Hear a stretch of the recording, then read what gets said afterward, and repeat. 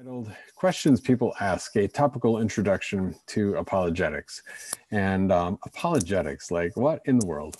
You might see the word apologize. Actually, we'll talk about that a little bit later. We'll talk about, what is apologetics. And in this Bible study, we're going to be kind of taking a topical look at, first of all, what is apologetics? And then secondly, some of the questions that come up, because those two are pretty much intertwined between what is apologetics and then how do you deal with these questions that come up. So our purpose and our format, first of all, to understand and practice Lutheran biblical apologetics. When we say practice, it's like hopefully we get a chance to actually talk about some of these things and put some words on it, give it a shot, give it some practice. And then secondly, to look at the Word of God for answers to persistent questions. I know I've mentioned it on our podcast a little bit, and I have a few questions kind of in my files here that always come up, that regularly come up, and we'd like to talk about those in the light of the Word of God, and because there's a lot of comfort there.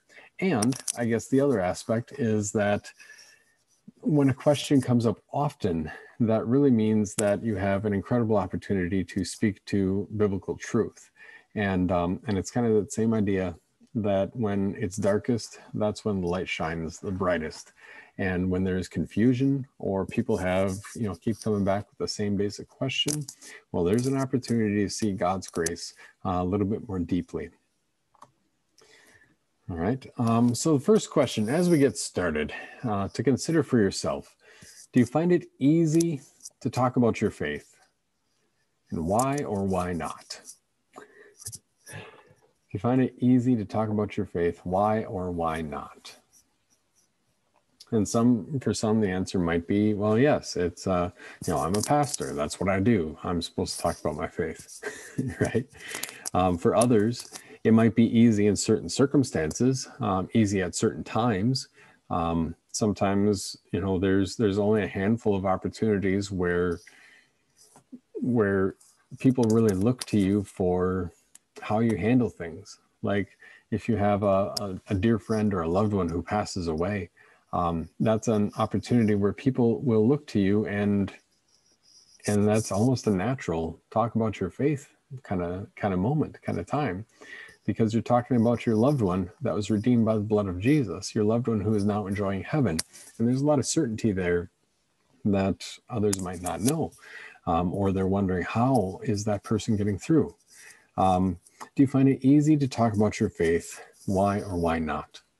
Another element that kind of comes into play here is how many people that we typically interact with. Do we typically interact with people who are, more or less in our same bubble? They kind of live in the same neighborhood, or they view life a lot the same way. Maybe these people, we've known them for a long time. And what kind of happens, what often happens in churches especially, and in a lot of other organizations, is that over time, the circle of people that knows each other kind of gets smaller and smaller, where you typically aren't making friends at the same rate in your 40s, 50s, or 60s that you were in your teenage years or your early 20s, or your 30s. Kind of like that persistent joke. What's the most miraculous thing about the life of Jesus? Well, he has a dozen close friends when he's in his early 30s. Kind of funny, kind of not. And do you find it easy to talk about your faith? Sometimes it is easy to talk about our faith because we have a long history with the friends who have stayed in our lives.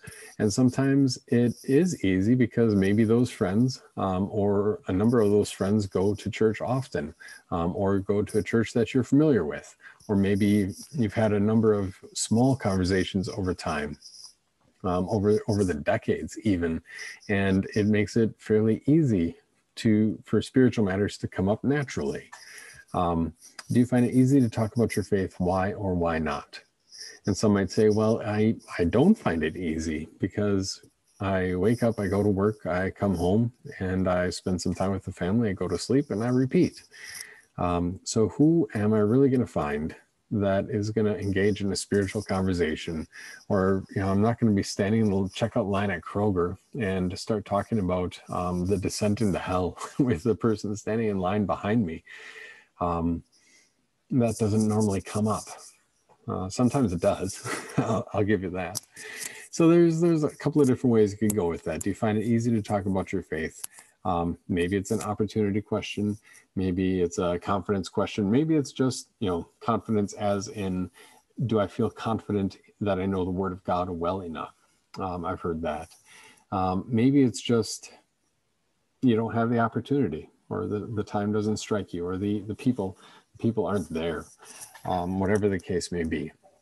You can think about that for yourself. How about this next one? When someone challenges something that you believe, how do you respond? Or when somebody challenges something the Bible says, how do you respond? And there's a fine distinction here between something we believe and something the Bible says. And, as a Christian, we believe what the Bible says, and plain and simple. If you want a statement of faith, it's 66 books long. But in the world around us, in the culture around us, at the same time, there's this kind of division between an external event or an external writing like the Bible and my personal belief. Or sometimes I get this when I'm talking with somebody who's like visiting our church or something like that. Oh, I'm a member at that Methodist church, but I don't believe what they teach about fill in the blank. Or I've attended this Catholic church for a long time, but I don't believe what they teach about this. And so that question, when somebody challenges something that you believe, how do you respond? Or something that the Bible says, how do you respond? Well, the Bible says this, but I believe, and I just don't see how God could do this or God could say that. That's often how this kind of question comes up. And then you're the one standing there. And it looks like everybody else is nodding their heads in agreement that the Bible is backwards and not in step with what we believe today. And they're nodding their heads in agreement. And what do we say? How do you respond? And you don't want to, step on everybody's toes and ruin the party, especially if you're just there for, a party or whatever the case may be, back when we used to go to parties. But at the same time, we want to be able to provide a gentle but clear witness to what the Bible says and to the truth of that Bible, as well as the fact that God says these things for our good and to be a blessing for us. And that's kind of another distinction, that God says these things for our good, and also to be a blessing for us. That, if you're growing up and your mom said, eat your broccoli and your Brussels sprouts, it's good for you. Well, you don't see the blessing in that, at least not right away, especially if you didn't like them. But when somebody challenges something that you believe, how do you respond? Let's kind of get the wheels rolling a little bit here. So tonight, when we're talking about apologetics, talking about making a defense for the Christian faith. In that word apologetics, you see even the word apologize. It's from a Greek word that means to make a defense, plain and simple. And maybe that comes up if you're apologizing for something. I'm sorry, I wasn't watching where I was driving my cart down this aisle at Kroger and I knocked half a dozen cans down onto the floor. I'm sorry. But when we apologize like that, you notice there's also a bit of a defense that we're making there. I was distracted. That's the reason why. That's my defense. And it's not good. It's not logical, but that is my defense. Or, I was driving and I was looking at my phone at the same time. It's not right, but that's my defense. Apologetics is more than, when we talk about apologizing, we in our English terminology, we usually use like making an excuse for something. But apologetics is more than that. Apologetics, when we talk in a Christian context, we're talking about making a defense for the Christian faith. And that immediately opens the door to a number of wrong interpretations. Name two wrong ways that Christians might try to defend their beliefs. And if we say that apologetics is making a defense for the Christian faith, what are two wrong ways that Christians might try to defend their beliefs? Well, I think I have a few on the next page. You could probably think of a few yourself. And maybe you've had the experience, maybe you've been on the receiving end. Some Christian just kind of shook their head and said, well, everybody knows that. Whoa, okay.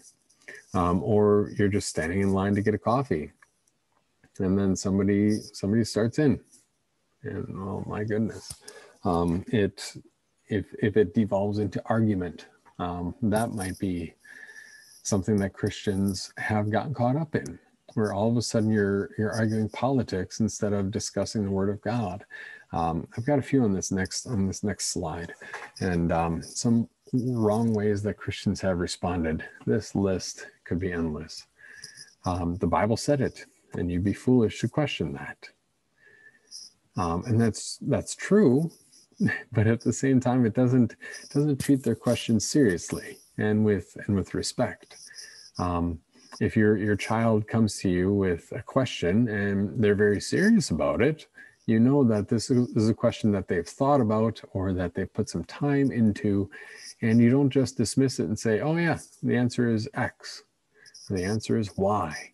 You listen to them, and even if it's juvenile and appropriate for their age level, it's meaning it's a simple question, at least for you as an adult to answer. At the same time, you don't just dismiss them, because that is the broader thing here is that it communicates something. That when we talk about making a defense for the Christian faith, we're talking about communication. How about the next one? You've just got to have faith. The equivalent of Christians throwing up their hands and saying, well, I don't know, but you just got to believe. You just got to believe. Well, our faith isn't in faith. Our faith is in the written Word of God. And to say you just got to believe gives the impression that the Christian faith is irrational and illogical and only suited for people of a different era. People would be so arrogant as to say that in our advanced scientific era, I know how to use my brain, and so you just got to have faith. It doesn't cut it for me. And there's some truth to that. We want to deal with a person's question appropriately and reasonably, and taking it seriously. And dismissing it with, oh, the Bible said it on the one hand, or you just got to believe on the other hand, doesn't take that seriously. The next one, straw man argument. One of my favorites, I suppose, are the straw man argument. Sometimes it pops up in like political debates. That's a fairly good one. A lot of campaigns have made a lot of hay with a straw man argument. So to speak, no pun intended, but a straw man argument, the image is of like a knight or a person, with a sword who's doing some practicing. And rather than practice against an actual opponent, they simply set up a scarecrow, and then they skewer that scarecrow, and it's so easy. And when we talk about an argument, a straw man argument, what we're saying is that one of the wrong ways that Christians might deal with responding to questions, one of the wrong ways is setting up a straw man argument, which is to say to not actually deal with their question with all the academic rigor that would be needed, or to deal with it fully and appropriately, but just to take a little snippet and deal with that. So for instance, the topic of evolution, if the topic of evolution comes up and somebody who has an advanced degree in biology or paleontology or geology or whatever says, Pastor Hagen, I'd like to talk to you about evolution and the age of the earth sometime. And a straw man argument would be constructing an image of their argument so that I could dismiss it and beat it easily. Oh yeah, you mean like when Pond Scum grew legs and crawled out of the swamp? Sure, I could talk about that. That's Pastor Hagen constructing a straw man, because it's not dealing with the question on actual rigorous academic grounds, not treating that person with respect, and at the very least being gentle with the lifetime that they have invested in that field of study. Similar to that, perhaps, these next two kind of go together, I suppose, is majoring in the minors. Majoring in the minors would be getting distracted by a question that in the end doesn't really matter. And I hesitate to say it that way, but to spend a lot of time on the question rather than the implications of that question. Majoring in the minors would be like spending 3 hours talking about evolution rather than, and the origin of the earth or the age of the earth, rather than going on to the implications of that question, because evolution in and of itself isn't the real issue. The real issue is, where do people come from, and to whom are people accountable, and who is our Savior? And if Jesus attests a creation, and I say that creation is impossible and that evolution is the only answer, then I call Jesus a liar. And what are the implications of that? Majoring in the minors is getting stuck on a question without looking at the greater and wider implications of that question. And that greater and wider implication is always the application on the person's heart. The fact that you or I will one day stand before God in judgment. And God isn't going to be quizzing you on the age of the earth when you're standing before him in judgment.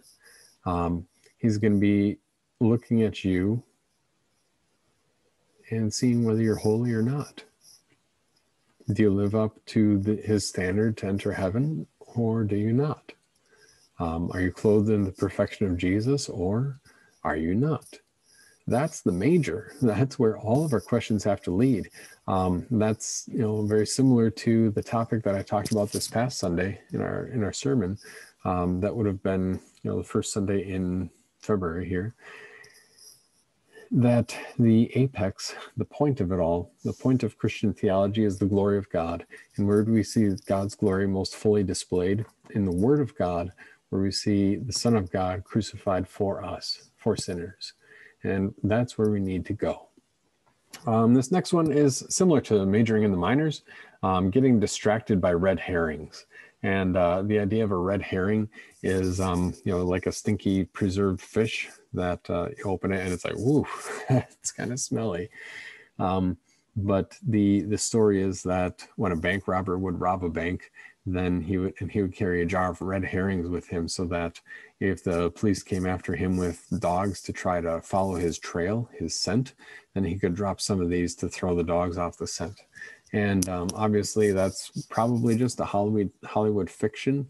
But where it comes into discussion like this is getting distracted by red herrings. When you're honing in on majoring in the majors, you're not getting distracted by the minors, and then somebody keeps throwing all these minor details your way. Oh, but you're just saying that, Pastor Hagen, because you're a man. What? You're just saying that because you're a Packer fan. You're just saying that because you have this assumption. But what does God really say about his Bible? And don't all religions lead to heaven anyway? And normally these questions, these red herrings, that are, some of them are legitimate questions, but they are, the sole purpose of that question existing is to throw you off of the actual topic that you want to talk about. And so the easiest way is to say, well, I agree with you that there are a lot of questions here, but we'll get to those in just a minute. Some wrong ways that Christians have responded. These bottom two more relate to inside of our churches. I'm so disappointed that you would ask such a thing, that you would think such a thing, that you wouldn't be more informed about that topic. I'm disappointed that you would. That's not a very good way, because that doesn't treat the other person with respect, with love, with patience. But rather it simply paints everybody with the same brush and says that, we really expect you to, it breeds this sense of unplugging our brains, and that there is no space for people to express their questions, and there is no space for people to sin. Well, God's law is pretty clear about sin, but at the same time, sin is there to be confessed. So in some ways that Christians have responded, I'm so disappointed that you would wonder that would even be a question, that would be a possibility on your mind. That's a very emotion-laden question that could really stop a conversation in its tracks. Some wrong ways that Christians have responded. The last one is very similar. We don't ask that here, whether that's implied or explicit. Somebody raises their hand and says, ask their question, whatever it is, and everybody gets really nervous. Oh, we don't talk about that topic here. Or, you can just feel the tension in the room. Oh no, what's pastor going to say? It's kind of the hot button topics, and each congregation and each area of this world has its own hot button topics and conversations that kind of imply that you can't have that here. You can't discuss that here. And that's not a good thing either, because when we talk about the Christian faith, we want to be able to have confidence and understanding. And I guess that kind of, there are a number of others that could be on this list. Some wrong ways that Christians have responded, just summarizing for those listening on the podcast. The Bible said it, you'd be foolish to question that. You would be foolish. Or you've just got to have faith. You just gotta believe.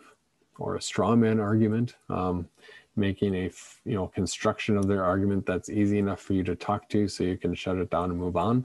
Majoring in the minors and getting distracted by red herrings, getting distracted by all the details or all the other questions, rather than making sure that you focus on the one main thing. Or the very emotion-filled questions, statements, I'm so disappointed that you would. Ooh. Or we don't ask that here. And sometimes that last one, we don't ask that here, even just shows up in the way people shift in their seats, and maybe shift their gaze left and right and look around and say, oh, it's getting kind of warm in here, right? So some unique challenges for today. And again, this list could be nearly endless, but there are 4 major ones that we're going to be looking at as we kind of discuss this topic over the next, 4 or 5, maybe 6 weeks. Questions people ask. And this list could be nearly endless, but the first one is what we call privatization.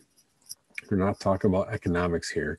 We're talking about, we'll get to that on the next slide. The second is wiki reality, what Stephen Colbert termed wikiality. The third is Gnosticism. The G is silent, so it looks like Gnosticism, but it's Gnosticism. And then the fourth is emotion. 4 major challenges for today. Unique, perhaps not. Privatization. And this is a quote from James Emery White in his book, Rise of the Nones, N-O-N-E-S, talking about people who check the box marked none for religious affiliation on the census. Privatization is the process by which a chasm is created between the public and the private spheres of life, and spiritual things are increasingly placed in the private arena. So when it comes to things like business, politics, or even marriage and the home, the personal faith is bracketed off. The process of privatization left unchecked makes the Christian faith a matter of personal preference, trivialized to the realm of taste or opinion. In your own words, what did he just say? Basically, that we have topics that are open for public discussion and topics that are only for your own private opinion. And the topics in public discussion are topics that there may have been a time in history that the public topics were topics that were openly debated in calmness and a conversant, welcoming environment. I don't know that that has ever truly been the case in our country. Maybe go back to ancient Greece or Rome or something like that, but maybe that's just idealism there. But the idea that of all the things that are in your private life, your faith is something you keep to yourself, because that's just your opinion. And you can have an opinion about Jesus the same you could have an opinion about Buddha or Muhammad or the color of the walls in your home, because it's just this trivial private opinion, and it doesn't have any bearing, shouldn't have any bearing on the public life, and it is not part of the conversation in a public setting. And so and that very much fits together with this idea that truth is found in personal belief. So another, kind of foundational concept here, I suppose, but privatization, the idea that faith and matters of spiritual reality are simply, that's good for you, but keep it to yourself. Next one, wiki reality, also known as wikiality. Reality is determined by majority vote. And this term, as far as I can tell, was coined by Stephen Colbert. Wikiality, the idea from Wikipedia, the People's Encyclopedia, where people from all over the world can make contributions and edits and corrections and update it and that sort of thing. And so in internet parlance, in internet speak, a wiki is something that contributors can update together, can work on together until they arrive at a finished form that that everybody agrees on. And this wikiality is the idea that reality is determined by majority vote. So if 51% of people think that this idea is correct or that idea is correct, or fill in the blank with whatever idea you want, then that must be the reality, because 51% of people said so. And to that, I mean, that one is relatively recent, because there's even that quote from Albert Einstein, and there's some debate. I think this one's an authentic quote, basically, where somebody was like, well, Dr. Einstein, did you know that there are over 400 doctors and physicists who have signed a paper disagreeing with you and proving you wrong? And his apparent reaction was, if I was wrong, it wouldn't take 400 people to prove it. It would just take one. And that kind of deals, or it touches on this idea of the public and the private, that there are matters of private opinion that are your personal opinion, but you keep it to yourself. But matters of public consumption, public opinion, those are subject to vote. And those are, if not in, like an actual polling location, they are subject to the popular opinion as we see it, which is another matter entirely. Reality determined by majority vote. It's another challenge. Now, the third challenge that we talked about is Gnosticism. Gnosis, here's the other Greek word for tonight. Gnosis meaning knowledge. So Gnosticism is this old false teaching, or what we call a heresy, this old heresy that says, hey, I've got some secret knowledge here. And kind of, there's a lot to it. Gnosticism is a little squishy, but I guess the best way to summarize it is what we have on the screen, or if you're listening to the podcast, here goes. First of all, you draw a sharp divide between spiritual and physical. So in you and this is, I mean, there's obviously that element of truth when we talk about your soul and your body, but your soul and your body are only separated by death, and they're reunited in resurrection. So when I talk about how is your soul, how is your heart, how's your mind? Where's your mind at these days? And how are you feeling? How are your knees and your joints and your arthritis? Those are all different ways of talking to the same person. How's your soul? That's like, might use that phrase to talk about a deep-seated emotional state. How's your heart? Like if somebody's been through some trauma or some, heartbreak, even as we call it, where's your mind at these days? What are you thinking? You've got a lot on your mind, and what are you thinking? How's the arthritis? Well, that's really a question of your physical body, but all of those are the same person. Where you don't say to yourself, oh, my heart is okay, but the rest of me is not okay. It's exactly like Paul says in, what is that, 1 Corinthians 12, where if one part of the body hurts, the whole body hurts with it, that you are a person. And that person is made up of body and soul who are bound together. And so there is no actual distinction between physical and spiritual. And this makes sense. If that sounds confusing, it's already really simple. That you can physically sin. You can punch somebody, and they didn't deserve it, and you did it purely for malicious reasons. You can punch somebody. You did that with your physical fist, but it was also sinful, even though you did it with your physical body. But your whole self was involved in that sin. Gnosticism tries to set up this division between spiritual and physical, that you are a spirit who happens to inhabit a body. And I mean, where we even kind of see that in the world around us is the question of transgenderism. Well, physically I present this way, but inside the real me feels like fill in the blank, whatever the case may be. And so if we've got this division between spiritual and physical, the next element of that is that the physical is lesser. The physical is even bad, or the physical doesn't matter. So it doesn't matter what you do with your body, whether you indulge it through excess or you deprive it. It doesn't matter. Whether you toe the line on God's law or whether you don't whatsoever, it doesn't matter, because the real you is untouched, because the real you is the spiritual. That's what Gnosticism says. And since spiritual is better, and they set up, there's this fake division between spiritual and physical, and the physical is the lesser and the spiritual is better, then the logical result of that is that my concept of spiritual is the reality. So if I feel like I'm good with God, then that's reality. If I feel like I'm a good person, then that's reality.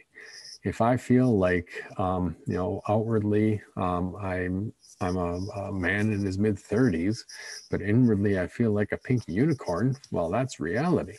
If I feel like I'm going to heaven, either despite of or because of what I've done, then that is reality. And there ends up being no place for the objective word of God.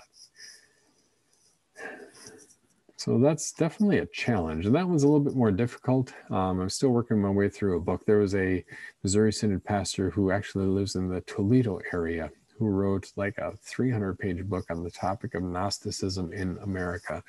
And it's right now, it's the book that I pick up if I'm having a hard time falling asleep. Hopefully that'll change here in the next few weeks. And finally, emotion. Specific challenges is emotion. And this can take on three different forms. Make a purely emotional plea.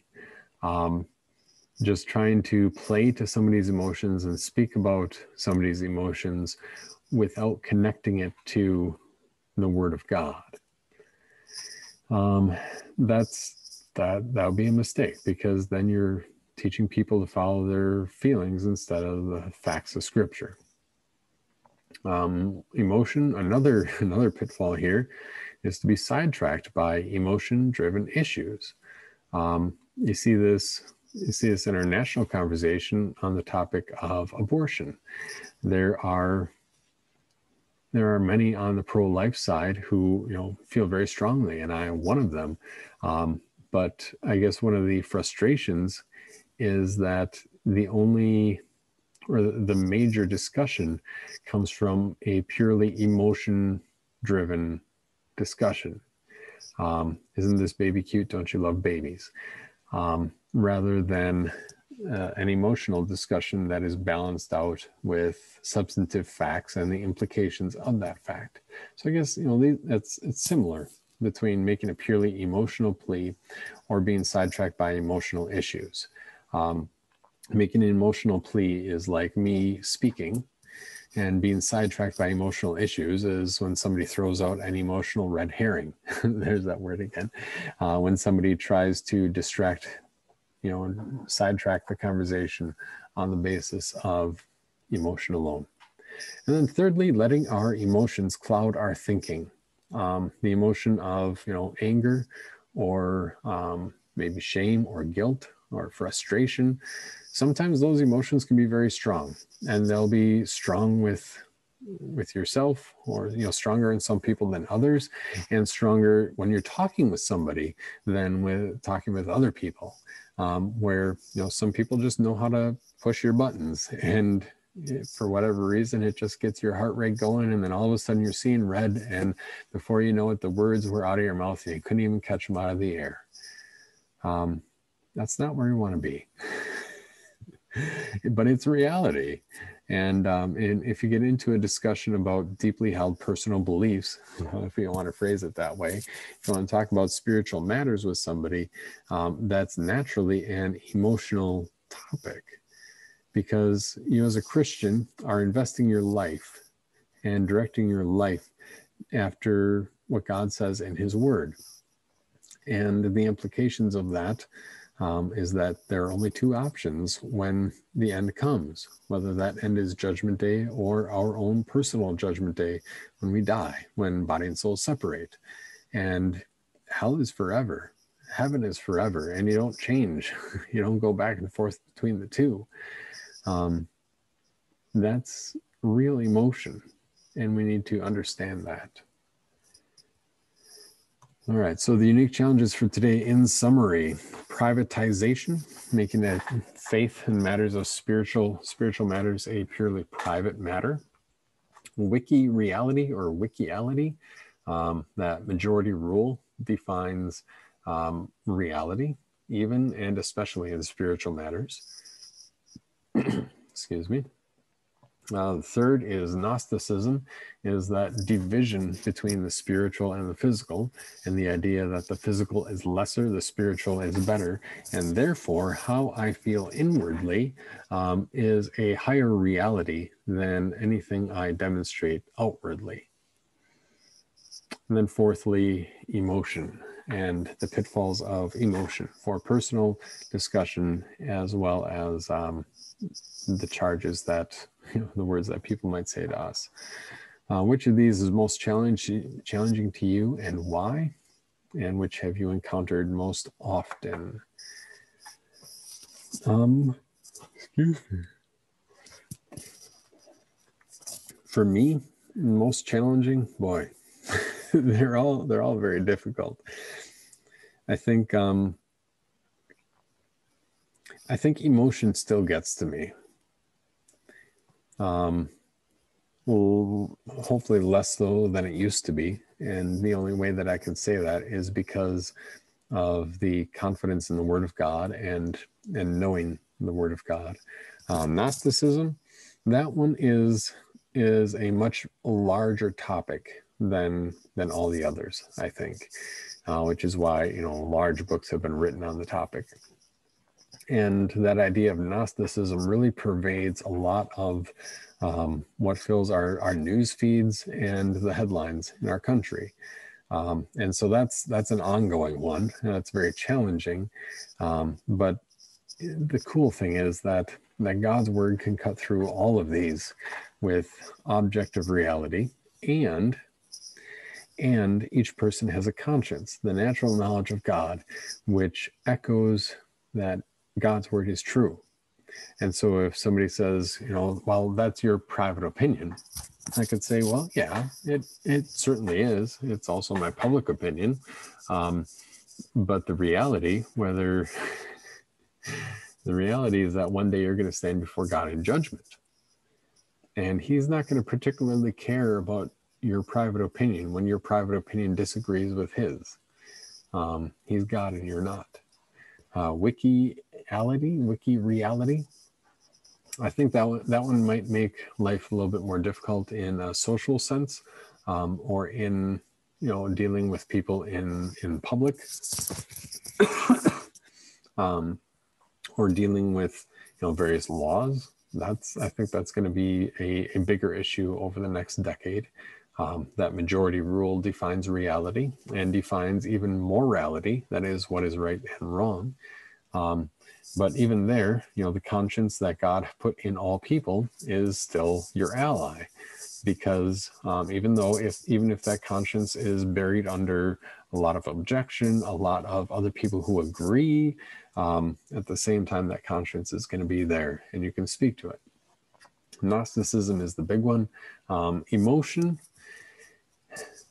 We don't dismiss emotion. Emotion is part of making a witness and speaking about the faith, making a defense for the Christian faith, and also understanding the emotions that a person brings to the table.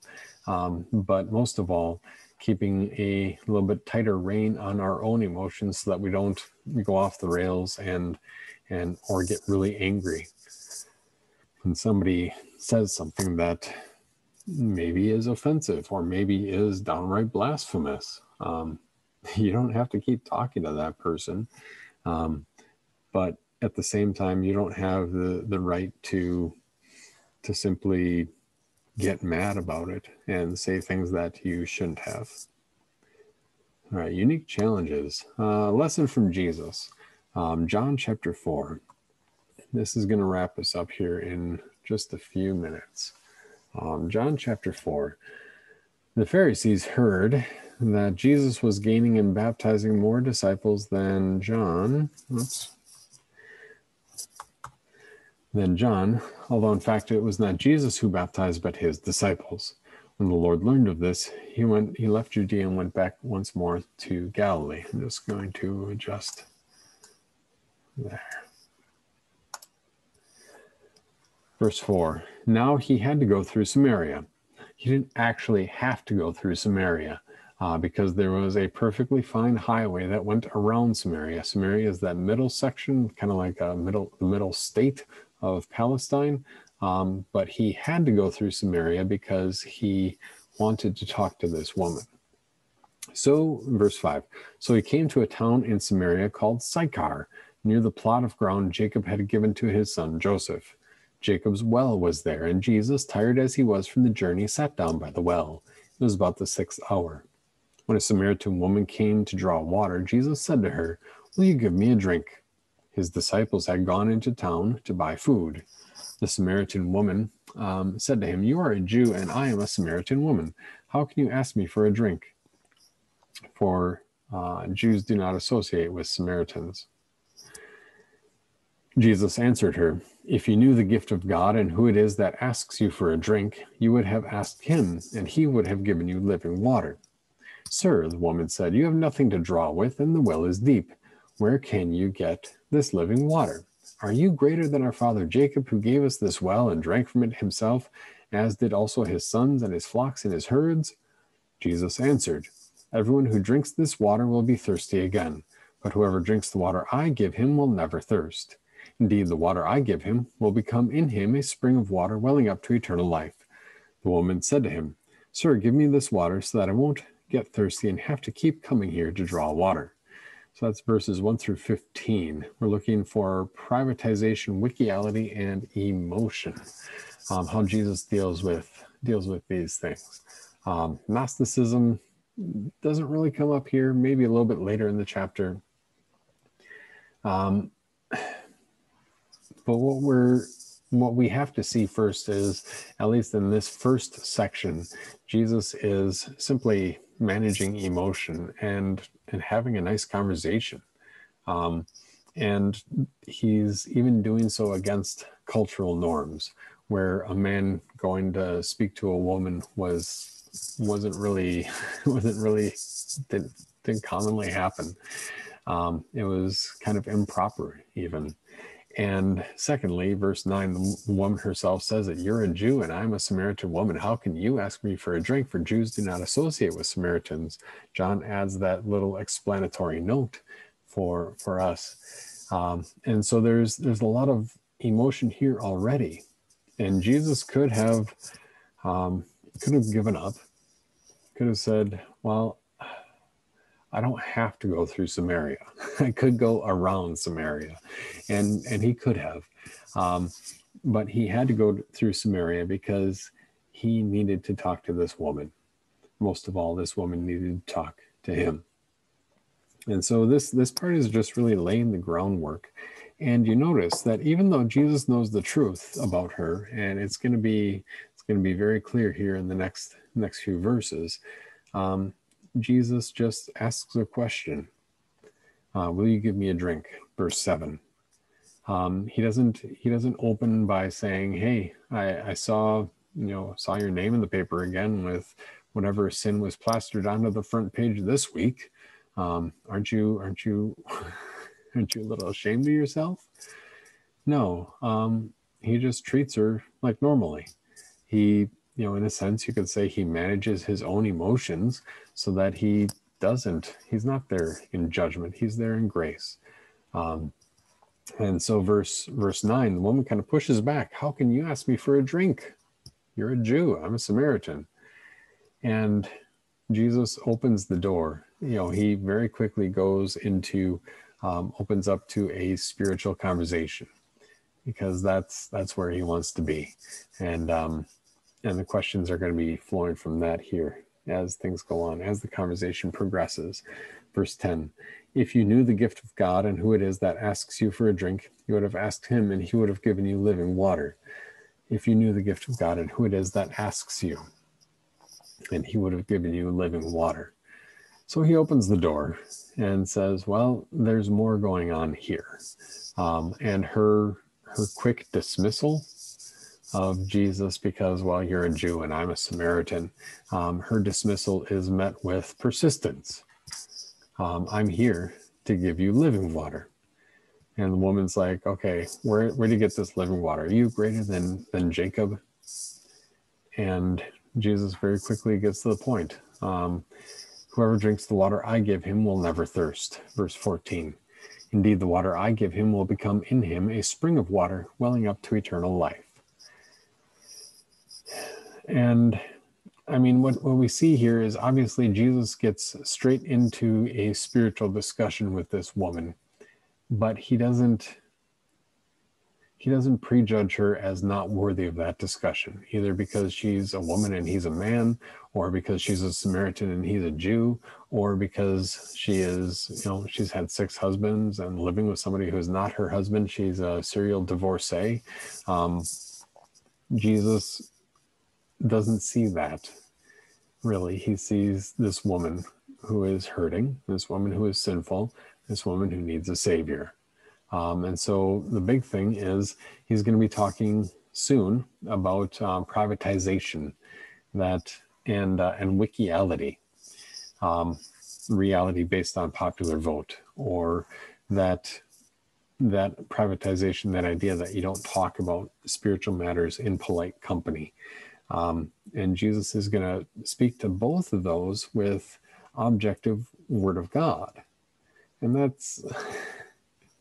Yeah, you have to have regular contact with a good deal of Scripture, and that's not being dismissive in a way that dismissive of questions, but rather it's saying, that if this is difficult now, or if this sounds challenging, and these are some pretty big obstacles for all of us to comprehend, stick with the Word of God and it'll become easier. So verse 15, the woman said to him, "Sir, give me this water so I won't get thirsty and have to keep coming here to draw water." He told her, "Go call your husband and come back." "I have no husband," she replied. Jesus said to her, "You are right when you say you have no husband. The fact is, you have had 5 husbands, and the man you have now is not your husband. What you have just said is quite true." "Sir," the woman said, "I can see that you are a prophet. Our fathers worshipped on this mountain, but you Jews claim that the place where we must worship is in Jerusalem." Jesus declared, "Believe me, woman, a time is coming when you will worship the Father neither on this mountain nor in Jerusalem. You Samaritans worship what you do not know. We worship what we do know, for salvation is from the Jews. Yet a time is coming and has now come when the true worshipers will worship the Father in spirit and truth, for they are the kind of worshipers the Father seeks. God is spirit, and his worshipers must worship in spirit and in truth." The woman said, "I know that Messiah, called Christ, is coming. When he comes, he will explain everything to us." Then Jesus declared, "I who speak to you am he." And so that opening discussion about water, and even just shooting the breeze, sitting there by Jacob's well, really opens up. And yeah, Jesus has to deal with this idea of privatization, that there are matters in my private life that are simply for me to determine my own truth on. And he has to deal with wikiality, this idea that that the Samaritans have all voted, and all the Samaritans know that you don't have to go to Jerusalem to worship the true God. And he has to deal with emotion, because she has this strong emotional response, it seems, in verse 19. She tries to derail him with some red herrings and majoring in the minors. And Jesus stays on point. And so I guess emotion is the one that comes up, or is kind of woven throughout. Emotion, when Jesus tells her, "Go call your husband and come back,"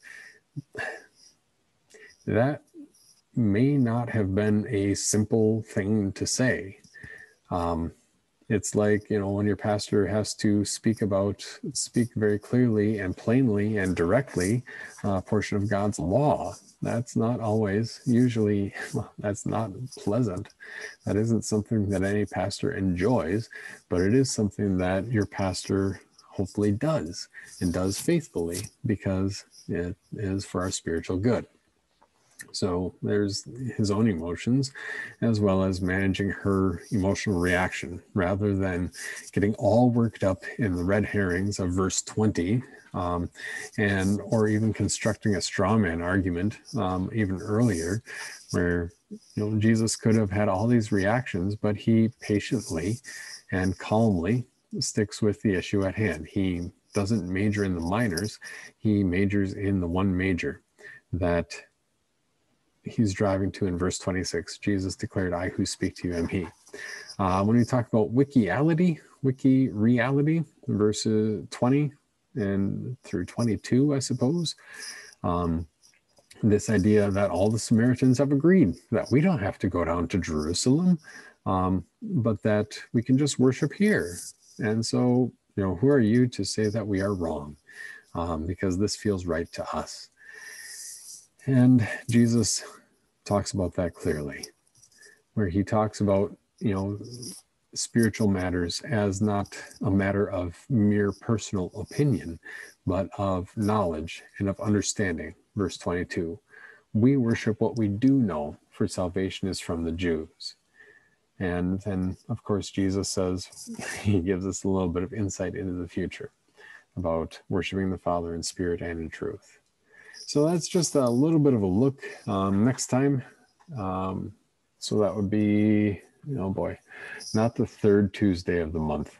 I have to look at the calendar. Next week we have a council meeting, and but on February 23rd, we'll continue with our first major question that people ask, and we'll look at it in the light of some of these major challenges that apply to us today, understanding the emotion, the private versus public spheres of life, wiki reality, the idea that as long as most people agree, then that is reality, and Gnosticism, which is kind of that lurking poison behind everything in our culture today that says there's this division between physical and spiritual, and the spiritual is the reality. Spiritual is true and better and noble and right.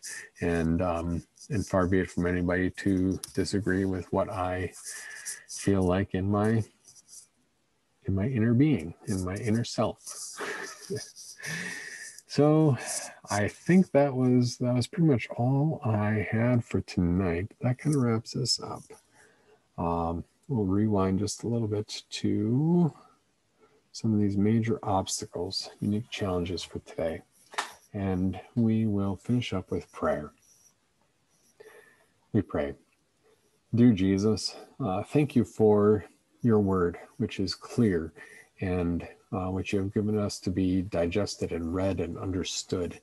We thank you for the clarity that you have given to us, that special blessing of your Spirit, that we see life as it is, and we don't have to spend our time and spend our lives trying to figure out so many of the basics that you have already written into your word. And we thank you for that blessing. And we ask for your continued grace, that we would not use your word and use our standing in grace as a reason for arrogance or as a reason to keep things to ourselves. But we ask that you give us a spirit of humility and of willingness to speak, and of a humility that recognizes your word is trustworthy at all times and in all ways. So we ask you to be with us tonight and at every time, that we may speak of your grace to your glory. All this we pray in Jesus' name. Amen.